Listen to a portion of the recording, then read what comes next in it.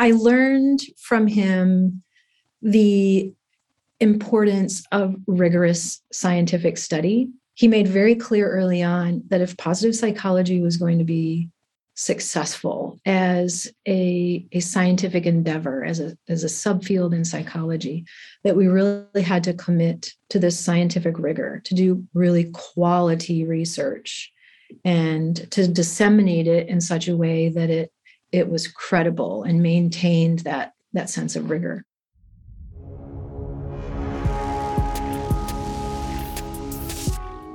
Hey there. If you are a leader, a knowledge worker, or an entrepreneur, and you want to take your professional success to the next level while reclaiming time, space, and freedom within your personal life, then Zero to Dangerous may be a fit for you. Zero to Dangerous is our flagship peak performance training. You'll work one-on-one with our coaches. You'll go through our whole curriculum. You'll join a community of peak performers from all over the world. This was like a really weird thing that happened is my workday started ending at 2. So then somewhere in Zero to Dangerous, there was this idea that I needed now an entirely new category of things to do just because I enjoy them, which is an entrepreneur for 23 years. It never occurred to me to make a list of things to do for the sheer pleasure of doing them because I had gotten all my work done. Like, it never occurred to me to do that. It was really, really weird. I enforced the deadline. Like, it had to be real. I had to create the output to really have the experience be valid. And I was watching my productivity go up and up and up. And I was like, what do I do now? It's 2:00.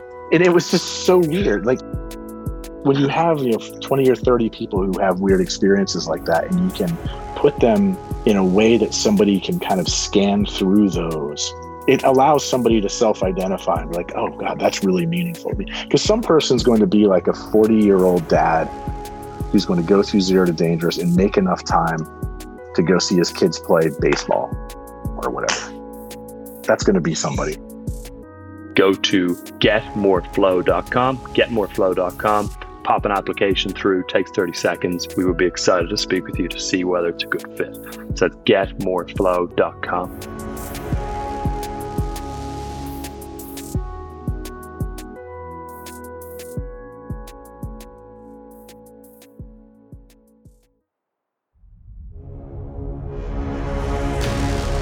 What does it take to do the impossible?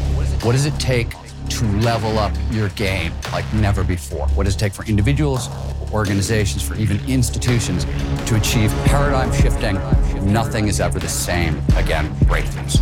Our mission is to decode the neurobiology of flow and cognitive peak performance.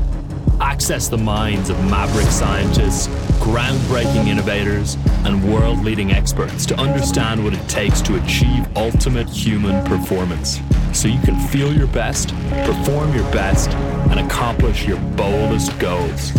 I'm your host, Rian Doris, and together with best-selling author Steven Kotler, I present to you Flow Research Collective Radio.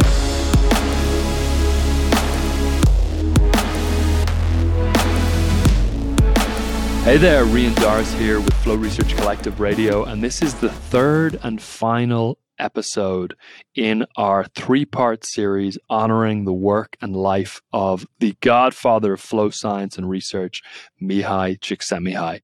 The first episode was with Steven Kotler. The second episode was with Mark Csikszentmihalyi, Mihaly's son, and I definitely recommend checking those out if you haven't.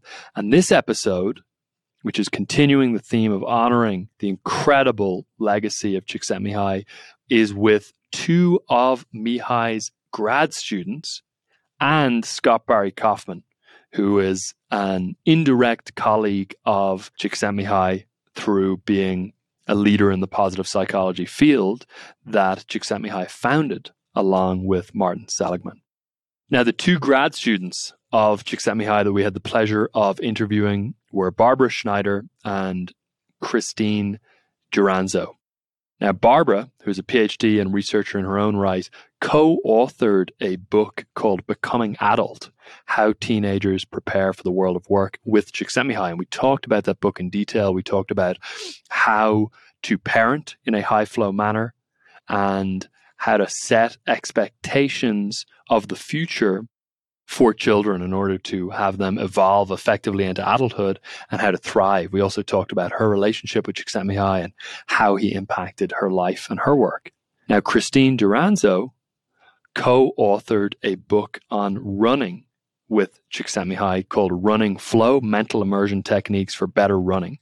And Christine gave us a breakdown of the key message from that book, and again, some really amazing personal anecdotes from her experience working with Csikszentmihalyi.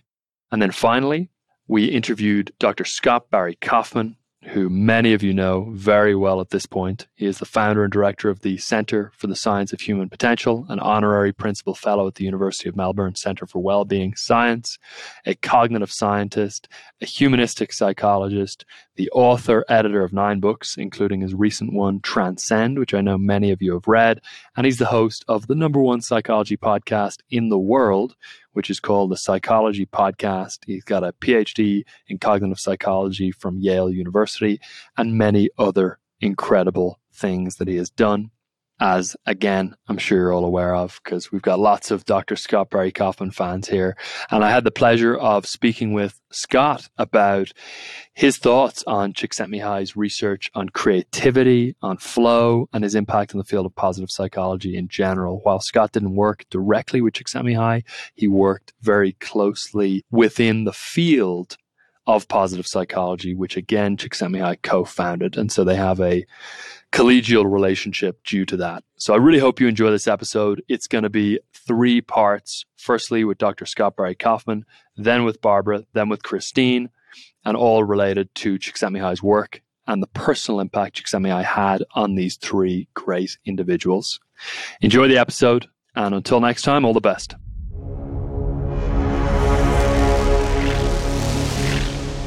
Dr. Scott Barry Kaufman, welcome to Flow Research Collective Radio. It's been too long. It's great to have you here again. My man, it's so great to be here. Yeah, I can't wait to talk to you today. Same as. So a quote from Mihaly Csikszentmihalyi and his book Creativity that I wanted to start off with and get your take on goes as follows.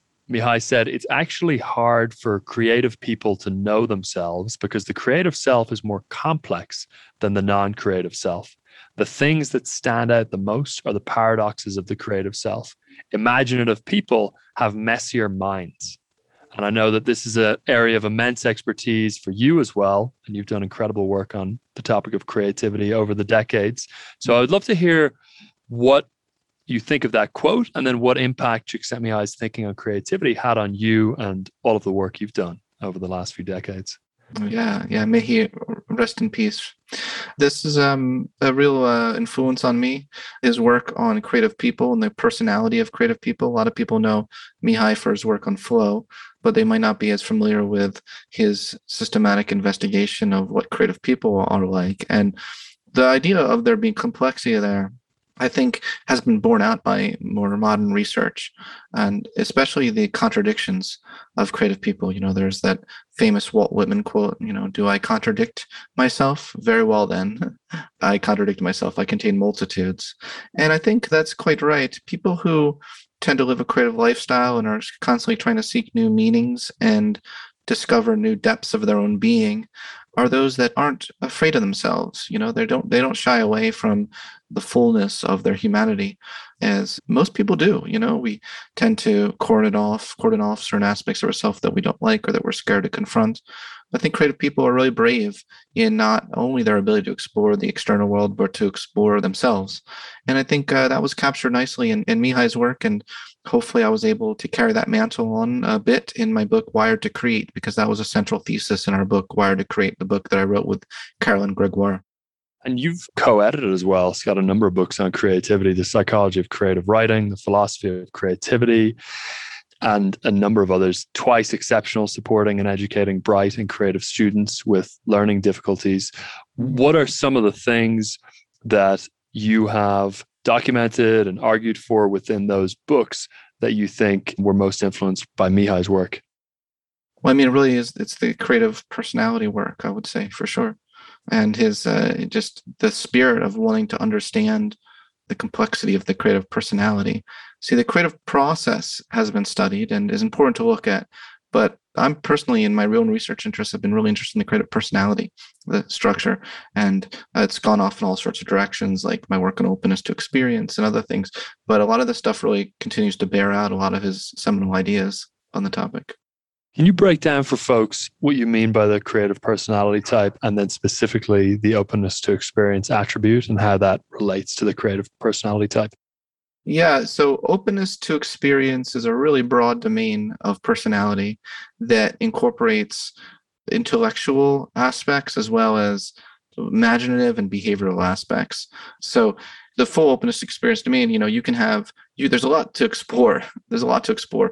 The overall umbrella is cognitive exploration. So the idea is that you're exploring things with using your cognition and using your consciousness. That can be distinguished from extroversion, which is more behavioral exploration.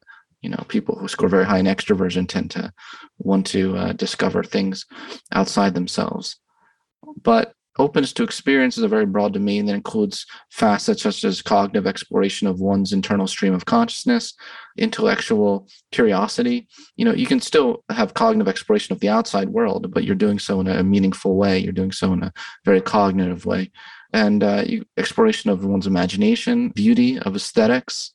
So there's various facets of openness to experience. And people who score high on this trait do tend to be more imaginative, intellectual, appreciate beauty more, tend to appreciate poetry and the arts. And they tend to even have more awe experiences or self-transcendent emotions.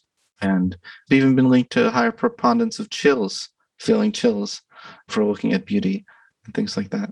Oh, that's interesting. I know you've met Mihai in the past, and I'd love to ask you a little bit about your personal relationship and how you both interacted. But before we go there, I want to ask another question on the research side. So another one of your domains of expertise with your book on Gifted, Intelligence Redefined, and then again, being a co-editor of the Cambridge Handbook of Intelligence is intelligence. And there's another quote from Csikszentmihalyi that I find interesting, and I'd love to get your take on it in relation to intelligence. And Mihai said, talent emerges over the course of a lifetime of reciprocal interactions between the developing brain and a stimulating environment. And I'm curious how you see that relating to your work on intelligence, and also how you see talent relating to intelligence and the distinction between those two concepts.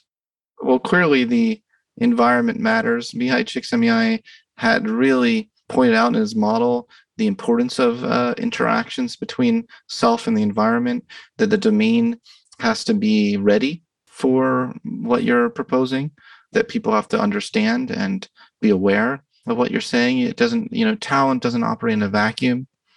Intelligence doesn't operate in a vacuum. So I very much agree with that conceptualization. Intelligence is more of a domain general thing than talent, as far as I'm concerned. There's a sort of general intellectual capacities that can operate across domains. However, talent to me seems to be more domain specific. We don't really tend to say, oh, that person is so talented, and for that to mean in general in everything they do, but we do tend to say that person's smart, and that does seem to have a connotation of something that's quite domain general. Could you tell us about your own interactions with Csikszentmihalyi just over the course of your career? I mean, obviously, I know that you've been very much so heavily involved at the pinnacle of positive psychology, having, close relationships with people like Angela Duckworth and Seligman. And so I would love to hear about whether and how your paths crossed with Csikszentmihalyi and what those experiences were like. I didn't know him too well. I never really got a chance to a level which I would call him a friend. I saw him periodically. I remember seeing him in Dubai at a World Government Summit conference. Attended a talk he gave and talked to him afterwards and got a picture with him. It feels like almost a decade ago that happened. He was always very cordial. What do you see his contribution being to the field of positive psychology in general, irrespective of, the specific domains of research that he engaged in, like flow and creativity?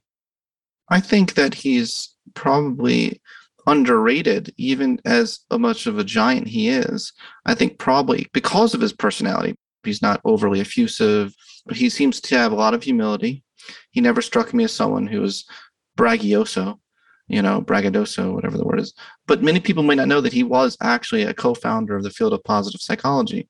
Martin Seligman will be the first to tell you he was the founder of the field of positive psychology. I don't feel like Mihai was always the first to tell someone that he was one of the co-founders of positive psychology. And I think that just gave him an immense sense of humility. I mean, I get the sense from him, from what I know, and from people, I am good friends with people who worked very closely with him. I get the sense that he wasn't really terribly concerned with fame or with notoriety, that he cared about the science, he cared about getting it right, but that he was an introvert. Go introverts, right? I think he was an introvert for sure. I feel like his work on flow has impacted so many domains outside of what he ever expected, probably in sports and medicine, in the sexual domain. There are a lot of people interested in flow in the sexual domain now, business, rock climbing, with dance. It has pervaded so far and wide the extent to which the idea flow has permeated our culture and fields. Yeah, I find it really interesting, the mention around humility and a lack of chest beating. And I wonder if that relates to the high intrinsic motivation that he felt due to access to flow that he got himself. And there's a quote from Wired to Create on this topic that says, inspired people also have a strong drive to master their work, but are less competitive. And that sort of reminds me of what you're describing, where there was, a high level of drive and curiosity and obviously contribution and achievement, but potentially coming from a place of intrinsic motivation rather than a place of extrinsic motivation or competitiveness. I believe Mihai's original term was not flow. It was the autotelic personality. And the publishers were like, no, that's not going to sell any books.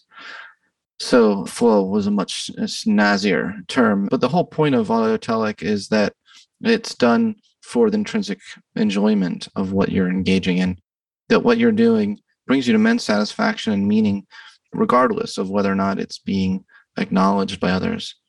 So I really think that is a central part of his thinking, and creators in general tend to be more intrinsically motivated.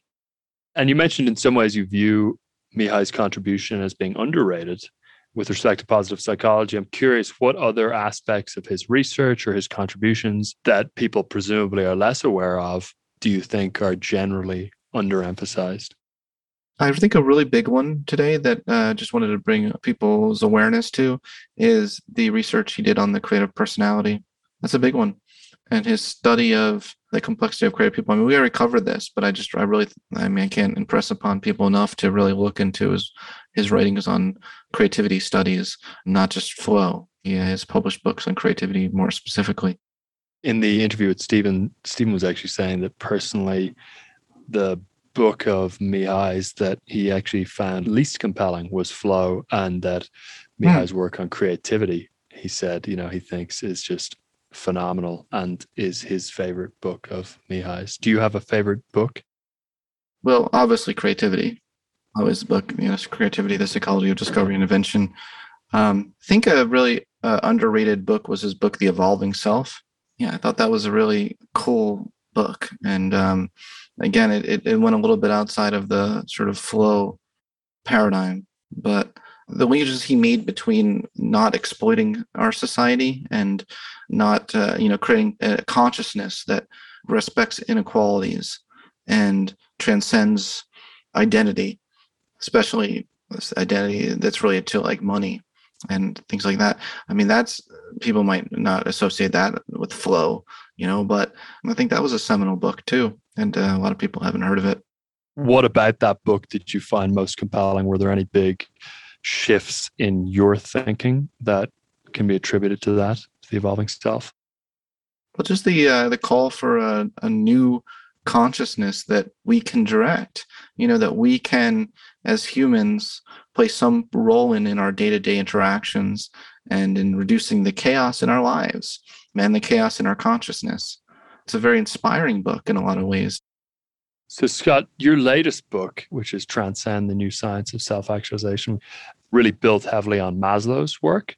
Yeah. And I'm curious if you're aware of Csikszentmihalyi and Maslow having any interaction or Csikszentmihalyi being influenced in any way by Maslow's work? I've often wondered that. I want to do a more deeper investigation of that because it's very interesting. Mihai's first writings on this were in the early 70s or so, just when Maslow died. In his book Flow, there's a footnote, I believe, where he mentions Maslow. Well, first of all, I'll say the main descriptions of the self-actualizing person that Maslow proposed are very in line with Mihai's writings on the creative personality. And I also think that Maslow's description of the peak experience was almost identical to Mihai's, except for one really important difference, which is one that I don't think needs to be a necessary condition of flow, and that's that one's challenge needs to be a little bit higher than one's skill set. Maslow didn't emphasize that part. So that is a new feature of Mihai's conceptualization of flow. However, the rest of the main descriptions are really descriptions that Maslow had for peak experiences. And I am so curious to what extent to which he was influenced by those writings on the peak experiences.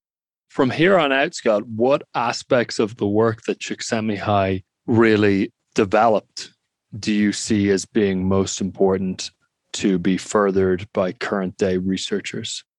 I really do think that he laid a really strong foundation for a lot of work that needs a lot more empirical testing. There's just not as many researchers in the field as I'd like to see, on this topic. I think we both share this, right? Who's doing tremendous empirical work on flow? It's not the topic that can get you tenure so easily for grants. So I would like to see a lot more work, the neural correlates of flow, on the potential for certain interventions to deliberately increase the flow state, the use of self-transcendence and self-transcendent emotions to help people get into a flow state, because I do think there's a really strong link there. I think that the more we can kind of feel these self-transcendent emotions like awe, gratitude, love, things like that, the more we can get into the flow state.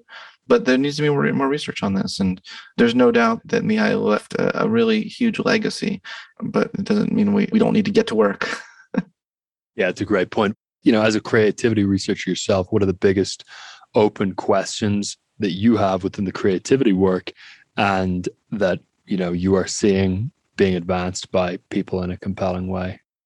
People have really moved a lot in my field, for better or worse, but towards neuroscience, looking at the default mode brain network, or I've called it the imagination brain network, but it's the area, the area of multiple areas that work together in a network fashion to help us simulate the future and also get deeply absorbed in our associative network tree. Like when we're jamming, when we're doing improv, or we're doing jazz or comedy improvisation, or we're deeply in flow and writing, working on a poem or writing a book. But you do tend to see this imagination brain network is more active. Also, you see a link between the imagination network and the openness to experience domain of personality. And just creators in general, can we come up with better measures of capturing creative potential in children? The gifted programs say they look for creativity in their gifted kids, but how much are they really screening for it, or really selecting for creativity, or flow prone kids? I just made that expression up, but flow prone kids, why are we leaving them out of the table, right? So these are things that I'm personally passionate about. I'm curious if there's anything you would like to leave people with in memory of Csikszentmihalyi and all the work that he did. Well, I think he was a great model of scientist. The human dimension of being a scientist. A lot of people in the field have such huge egos, and they do things for the grant money. They do things for the notoriety. I think that it can't be impressed upon people enough that not only did Mihai leave such a great legacy, but that he really, at the end of the day, was really interested in science, in getting it right, and also having humility and not needing the spotlight all the time. He didn't need the spotlight. And all that work all that time where he wasn't in the spotlight, he spent, cultivating deep relationships with people in his life, but also doing good work. And I think just as a person as well, it's just a great model of the right reasons for doing the work you do. That's a great point. And as a legacy to leave, if through his work in Flow, he inspires more people to be intrinsically driven and spend less time in the spotlight and more time doing the thing, that's definitely, an incredible impact to leave. So thank you so much, Scott. Appreciate you. I appreciate you too.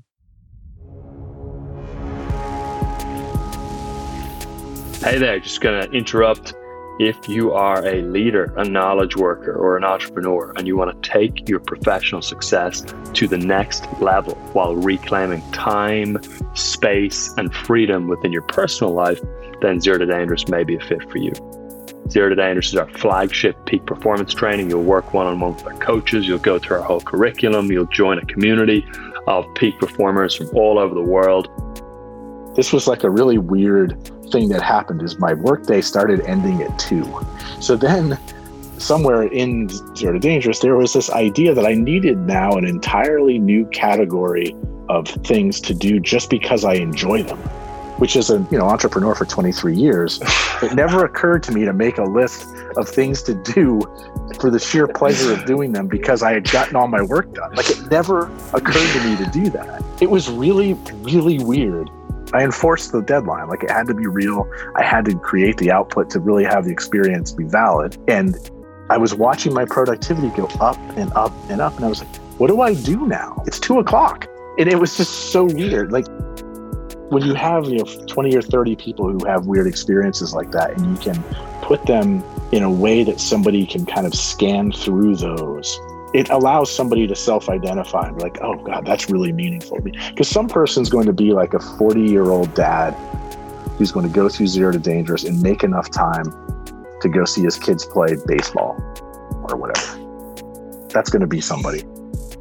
Go to getmoreflow.com, getmoreflow.com, pop an application through, takes 30 seconds. We would be excited to speak with you to see whether it's a good fit.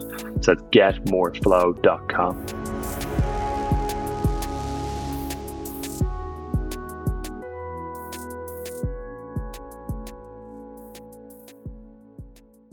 Barbara, welcome to Flow Research Collective Radio. It's so great to have you here. Oh, thank you. And thank you very much. So you and Mihai Csikszentmihalyi co-authored a book called Becoming Adult a few decades ago now. And the subtitle was How Teenagers Prepare for the World of Work. I would love if you could give folks a breakdown of the core message that you were attempting to get across with that book, and then what the implications have been since its publication in Flow and education. Let me kind of give you just a little bit of history about how the project began.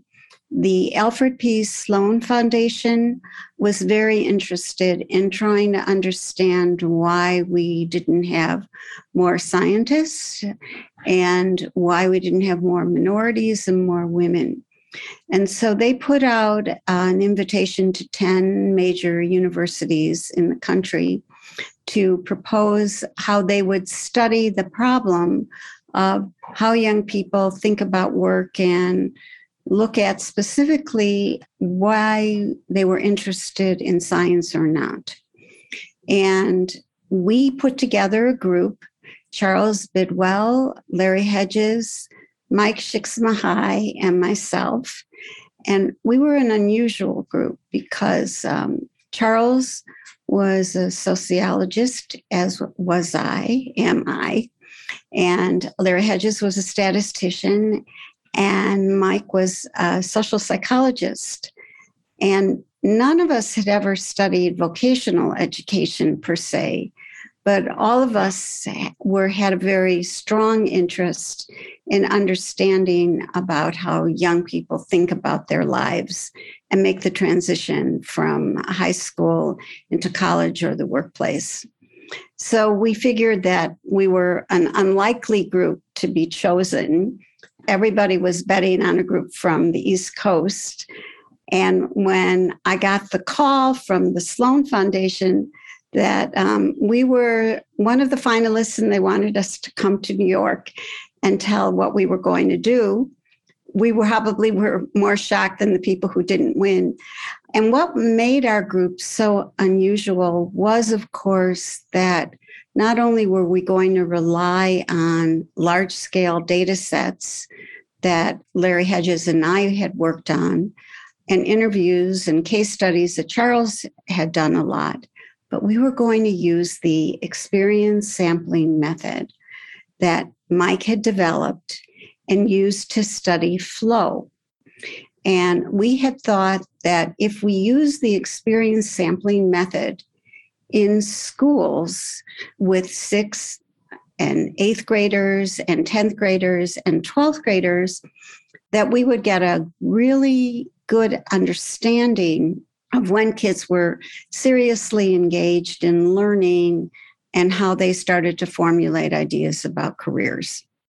So we designed a study. It was a nationwide study.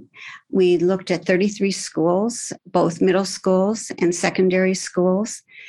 We had student surveys and interviews, and we went and we visited the schools. And then we also gave the students the experience sampling method. So at this time, Mike had worked with Reed Larson on this idea that you could, in fact, find the time when people got so engaged in something that time just flew by. And Mike had thought about this a lot, and he had this wonderful book on flow and optimal experience. And we thought, wow, this would be a great thing if we could use this in schools. We took the instrument that he and Reed had developed when they were studying talented teens. And at that time, the idea is that you look at the feelings that young people are having in the moment that they're having it. And in that way, not only do you learn about the experience from the person's eyes in terms of what they're concentrating on, who they're with, but how they feel about what they're doing. And if you think about it in school, these are assigned activities in different courses.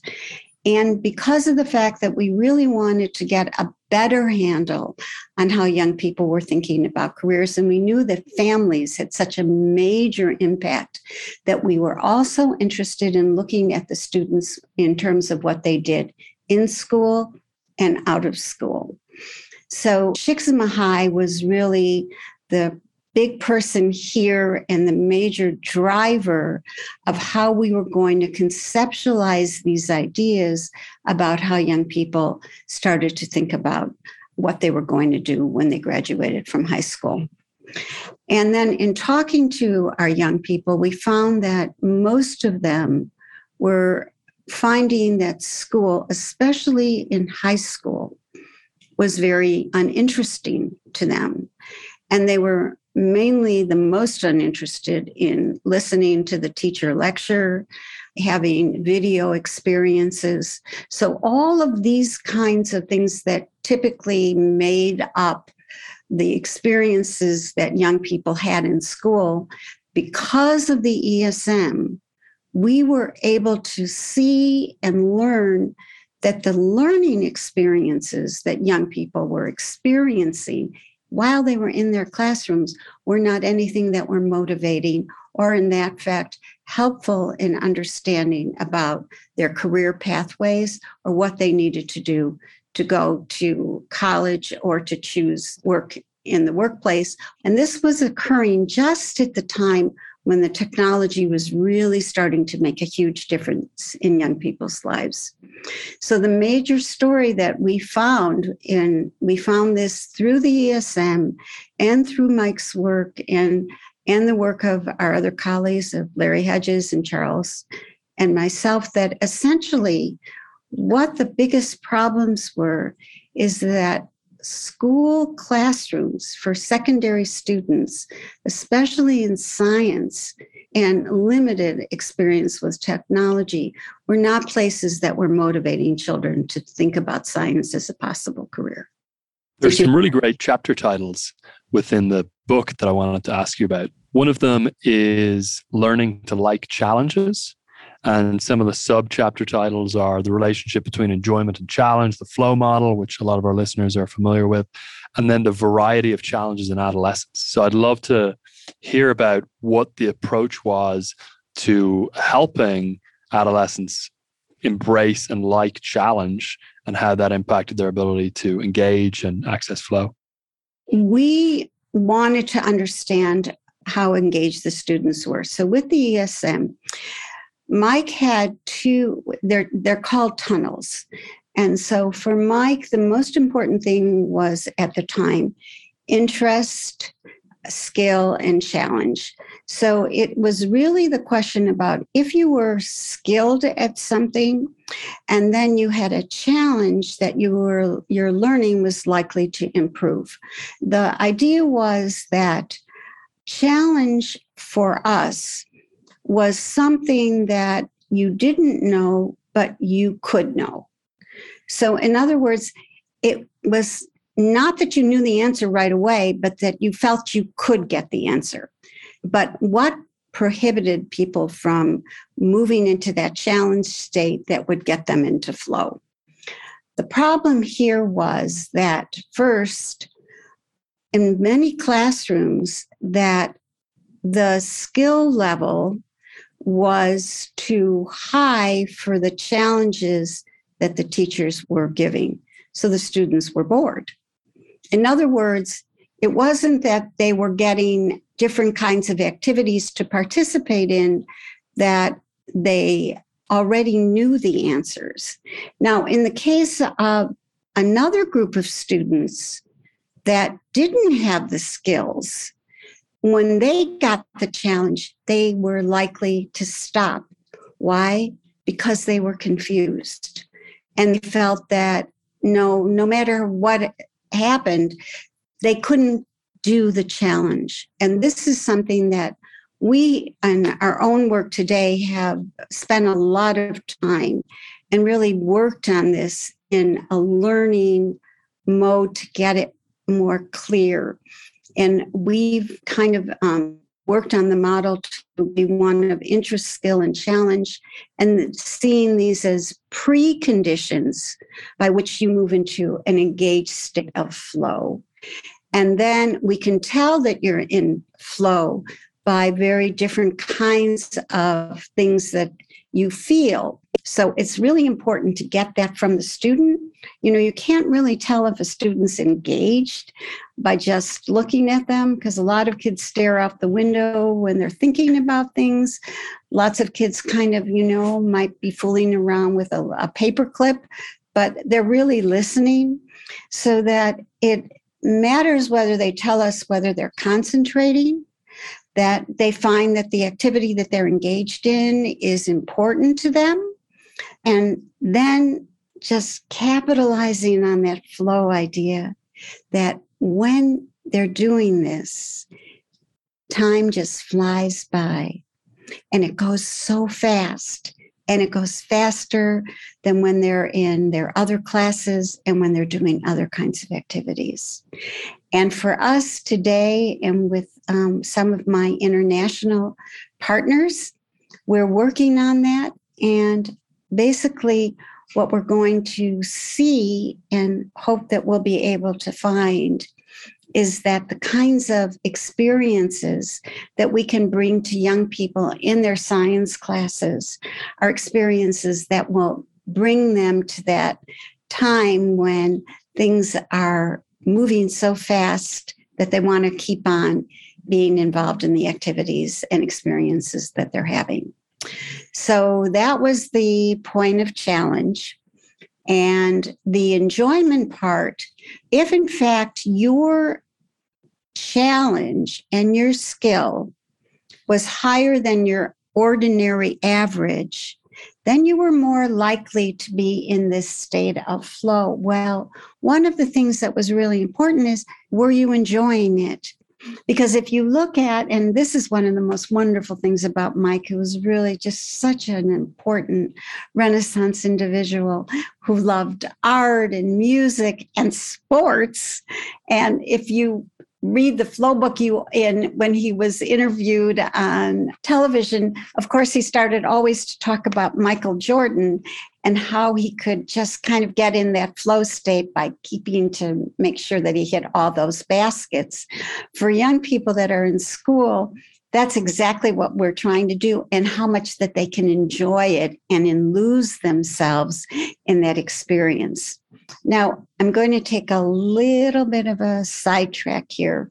So all of us and human beings overall, we have that time when we're doing something we really enjoy, and we turn around and we say, oh my goodness, this was something that I didn't expect that I would have taken this much time. But we're not just talking about being in a movie or a pleasurable experience, but we wanted, and Mike wanted, to think about this in a way that you were learning something. So could that happen to you when you're in a learning situation? The other thing that's really important about this is all happening within the individual.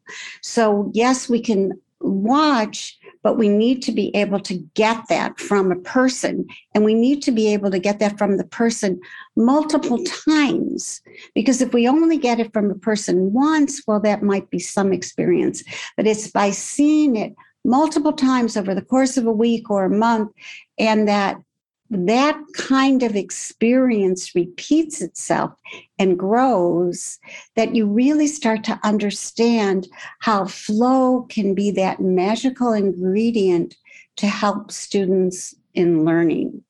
And I think that Mike has really made two extraordinary things happen in our understanding of learning. One is that young people can be in an experiential time learning when they are challenged and they're enjoying that challenge. And it is those two things together that really talk about a learning experience that is engaging. And most importantly, we've been able to show this, that is a period of time when kids learn more and their social and emotional learning also increases. Barbara, I'd love, just as we're coming to a close here, for you to describe to our listeners what it was like to actually interact with Mike and spend time with him and work with him at a personal level, because I think a lot of people don't have a sense of what he was like to actually interact with, even if they've read or been very much so impacted by his research. And I know that that's a point of curiosity for a lot of folks. Well, he was, first of all, the most generous person you can imagine. He's just kind. He was this amazingly kind person who was an excellent listener, but could be pointed and directed when he was asking you questions. He had this amazing artistic sense. So his office was so much like Mike, and he was just such a special human being.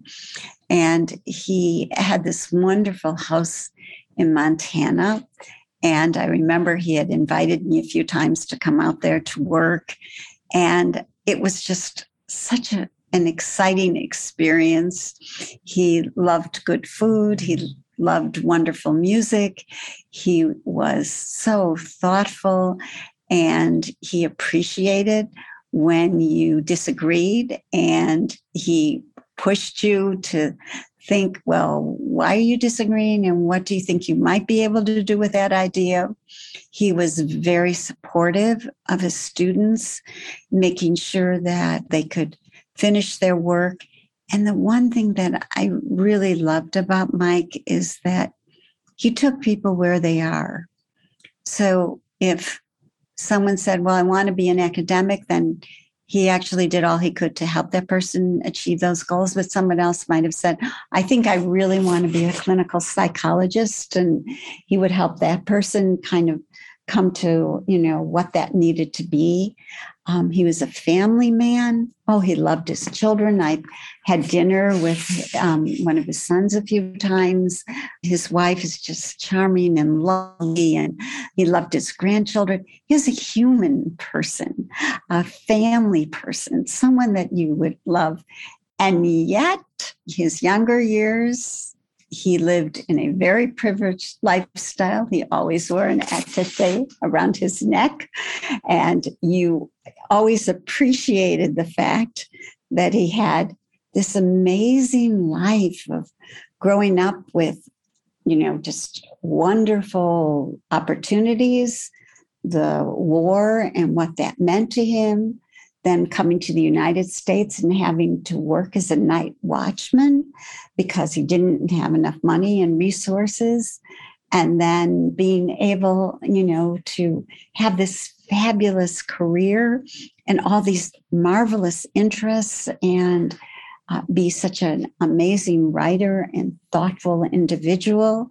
He was just unbelievable. I remember one time someone had said, "What do you think about Mike?" I said, "He's a Renaissance man of our century," because he just could appreciate all that our lives can bring us. And you always felt good when you would leave his office. You never felt like, sometimes you go into a professor's office and you think to yourself, "Oh God, that was really awful." And you never left his office feeling that way. You always felt you got something out of it that you didn't expect to get, and that it was done in such a way that it stayed with you for a very long time. And he has unquestionably been a huge impact on me. I have been able to use these ideas in understanding and how to develop engagement in science at both primary, elementary, and secondary level. And we're seeing amazing effects.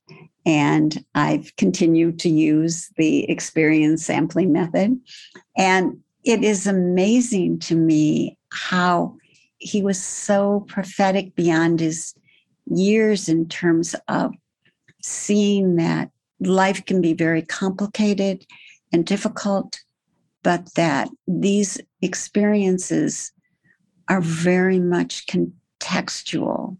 And you can put yourself in a place where you can be able to exercise an optimal experience or not, and learn more about yourself and the people around you and how you feel when you're with different people and how you feel when you're doing different activities.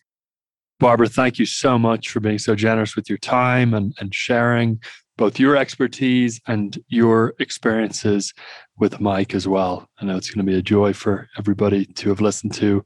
So thank you so much. And thank you for being on Flow Research Collective Radio. Thank you.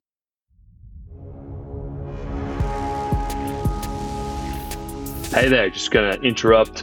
If you are a leader, a knowledge worker, or an entrepreneur, and you want to take your professional success to the next level while reclaiming time, space, and freedom within your personal life, then Zero to Dangerous may be a fit for you. Zero to Dangerous is our flagship peak performance training. You'll work one-on-one with our coaches. You'll go through our whole curriculum. You'll join a community of peak performers from all over the world. This was like a really weird thing that happened is my workday started ending at 2. So then somewhere in Zero to Dangerous, there was this idea that I needed now an entirely new category of things to do just because I enjoy them, which is an entrepreneur for 23 years. It never occurred to me to make a list of things to do for the sheer pleasure of doing them because I had gotten all my work done. Like, it never occurred to me to do that. It was really, really weird. I enforced the deadline. Like, it had to be real. I had to create the output to really have the experience be valid. And I was watching my productivity go up and up and up. And I was like, what do I do now? It's 2:00. And it was just so weird. Like, when you have 20 or 30 people who have weird experiences like that, and you can put them in a way that somebody can kind of scan through those, it allows somebody to self-identify and be like, oh God, that's really meaningful to me. Because some person's going to be like a 40-year-old dad, who's going to go through Zero to Dangerous and make enough time to go see his kids play baseball or whatever. That's going to be somebody. Go to getmoreflow.com, pop an application through, takes 30 seconds. We would be excited to speak with you to see whether it's a good fit. So that's getmoreflow.com.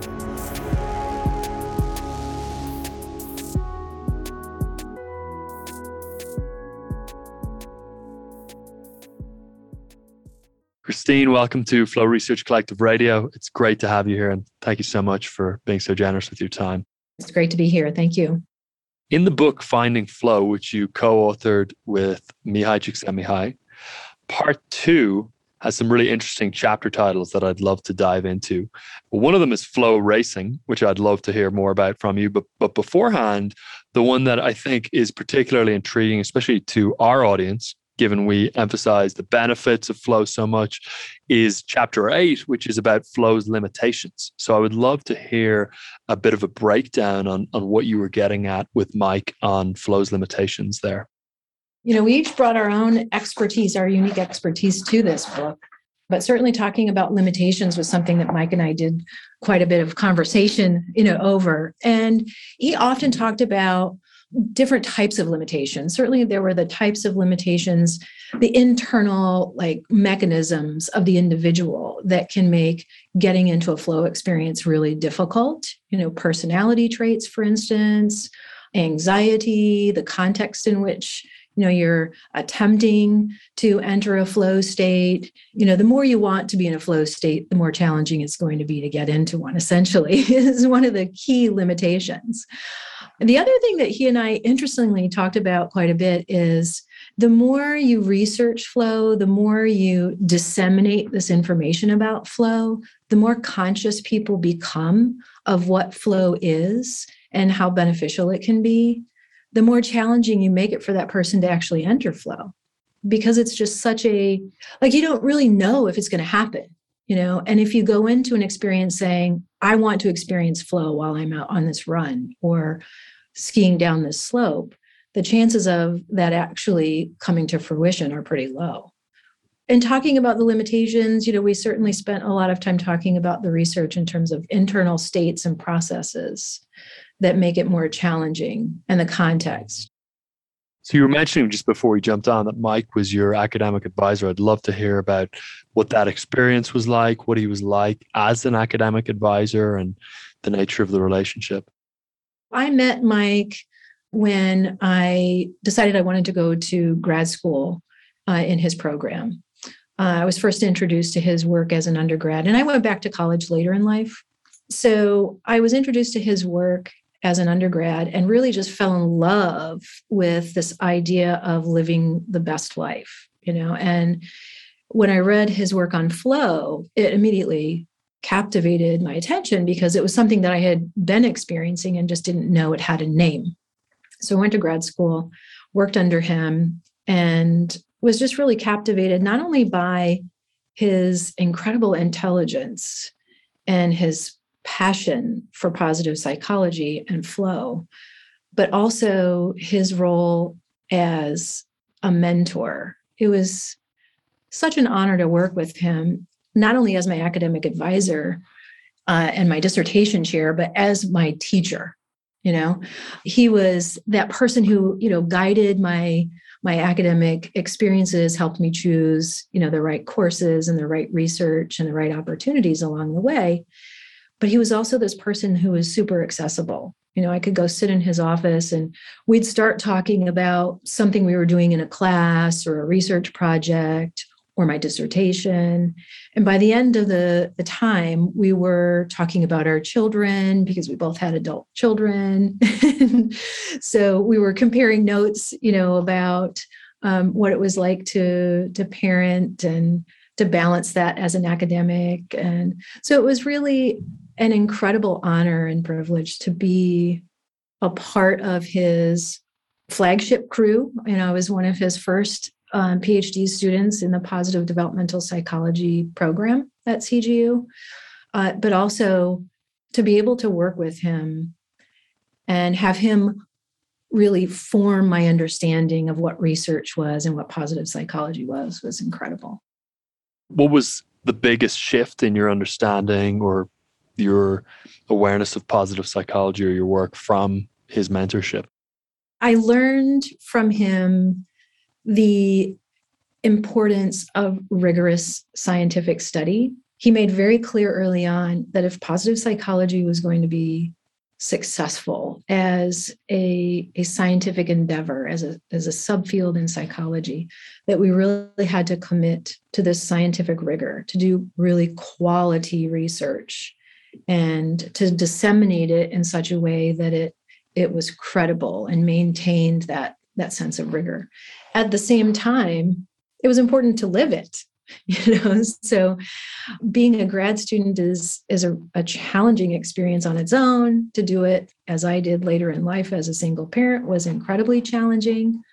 But to have a mentor who says, this has to be rigorous, but it also has to be the way you live your life. You need to find that balance. And he was truly committed to that. Was really life-changing. I mean, you don't hear that very often in grad school where, someone has an academic mentor that says, maybe you should try meditating since we're talking about meditating. Maybe you should find those flow experiences outside of, your coursework if you're going to say you're an expert in that. Second last question, Christine, which is about Claremont in general, because I know you were there for, a decade roughly? Yeah, almost. a fairly long period of time. What was it like being at Claremont for that long? And if there's anything else you'd like to mention about Mihai's impact and presence in Claremont, which is obviously where he spent a lot of time as well. I had a wonderful experience there. Such a unique environment. So many times when I used to think about grad school, I thought about huge programs with big labs. And, when you came in as a first year grad student, you kind of plugged into a research program that was a finely tuned machine, and you were one kind of cog in the wheel.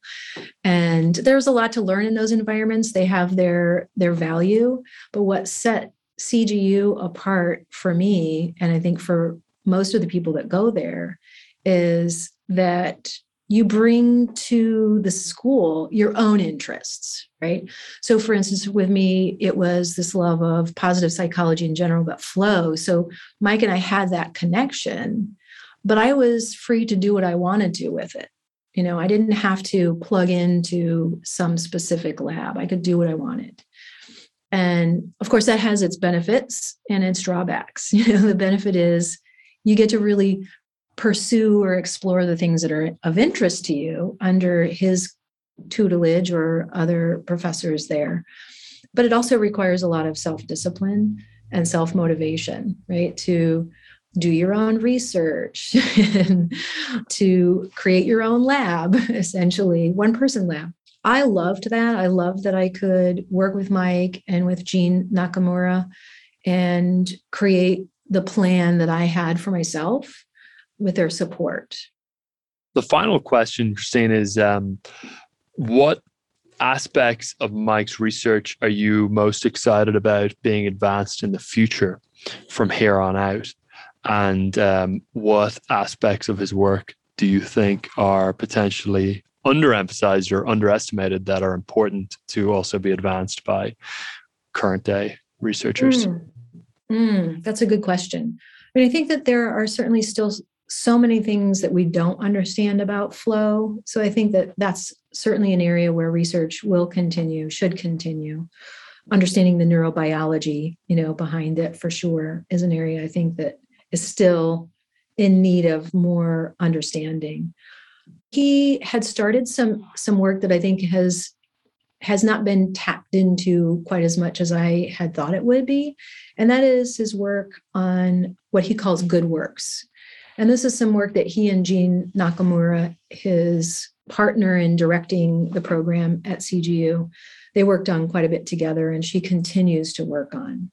And I would say that that's an area that seems in need of more research and more attention. Thanks so much, Christine. All the best, and thanks for your time. Thank you so much.